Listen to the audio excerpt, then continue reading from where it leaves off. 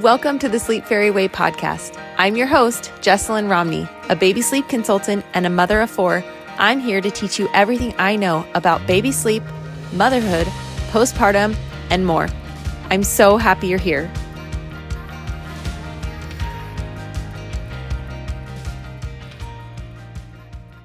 Hello and welcome to the podcast today. Before we dive in, I'm going to read this quick review that I got yesterday. It says, I just want to say thank you.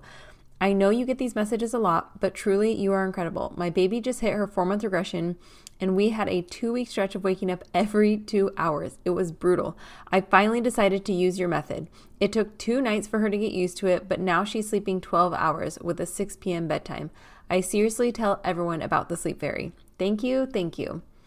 Okay, that's so sweet. Thank you so much. You know these messages mean the world to me. So if you have a story to share, please send me a message, leave a review on the podcast. Just let me know. I would love, love, love to hear it. Okay, today I'm going to talk about one of the major reasons that I see that is causing your baby to not be able to learn how to sleep through the night. Don't be offended, but the answer is you. Okay?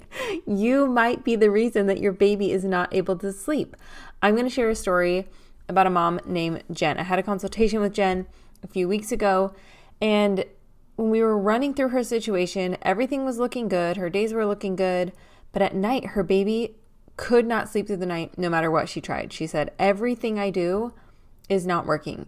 She said, literally, no matter what I try, I get him to sleep and he falls asleep totally on his own. I think he's asleep, so then I get into bed, and literally as my head hits the pillow, I hear him tossing and turning and grunting and moving around. And I'm like, are you serious? How is it possible that he's awake right now? So then I go over to him. I look at him. His eyes are wide awake. He's staring at me. And then I get frustrated. So I pick him up. I'm bouncing him. I'm trying to get him to sleep. He starts crying. I start crying. It's a whole thing. And it's been going on for weeks.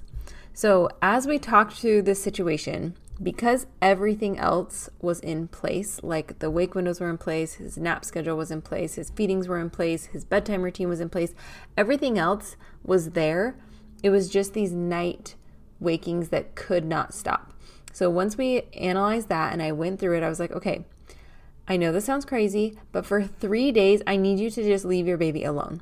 And she's like, what are you talking about? What am I supposed to do when he wakes up? I said, leave him alone. If he's crying, yes, go in and help him. But if he is grunting, if he's looking around, if he's kicking his legs, if he's just rolling around for a minute, just leave him alone.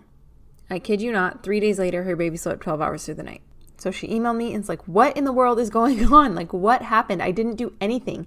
I just stepped back and left him alone. And now all of a sudden he's sleeping. Like, what happened? So let's talk about this for a minute. Can you imagine if every single time in the middle of the night you rolled over, or you adjusted the covers, or you made a single noise, if somebody started hovering over you and touching you and kind of shaking you, and then if you looked up at them, they just picked you up and started walking around with you?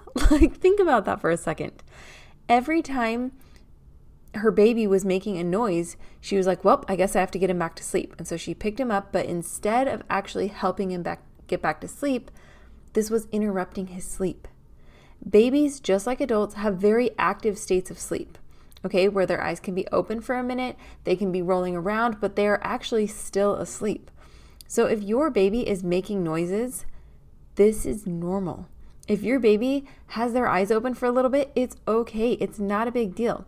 Again, if they are crying, yes, something needs to change. If they are struggling to fall asleep on their own at bedtime, yes, something needs to change. If their wake windows are off, or they're taking short naps, or they're not able to connect sleep cycles at night, yes, something needs to change. But if everything else is in place, if you have done everything, if you had followed the steps in my method, and everything else is in place, but your baby is still struggling to sleep, I want you to take a minute and see if you are playing a part in that.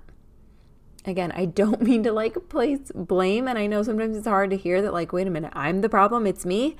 But if you are picking up your baby, touching your baby, hovering over your baby just because they are making noises and their eyes are open sometimes, you might be causing your baby to wake up more. You might be getting them out of the state of sleep that they were already in, therefore creating a habit of constant waking. And the more you pick your baby up in the night when this happens, the more they get used to getting up in the night with you, the more they get used to waking up and interacting with you, therefore their sleep is going to get worse and worse and worse the more this happens.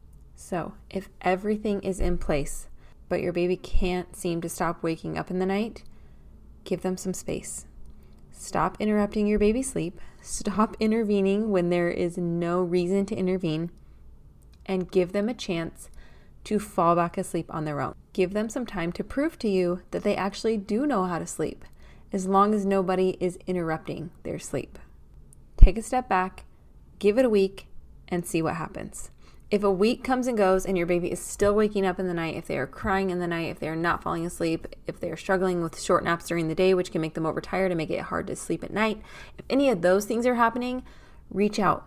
Book a consultation. I would love to analyze your situation and talk it through and come up with a sleep plan specifically designed for you and your baby so that you can start getting the sleep that you deserve. But if you try this, you might start getting sleep in less than a week just by giving your baby space. Okay, thank you so much for joining me today. I know this episode was short and sweet. I just had to share this because of the experience I had with Jen recently, and I thought if you are struggling with this, I am sure there are moms out there who are struggling with the same thing. So I hope this was helpful for you. If this was helpful, please leave a review, share it with a friend who needs to hear it. It would mean so much to me. Thank you again so much for being here, and I will see you next week. If you want to learn more about the resources I have to offer, head to thesleepfairyway.com or follow me on Instagram at @the_sleepfairy. Thanks again for listening, and I'll see you next time.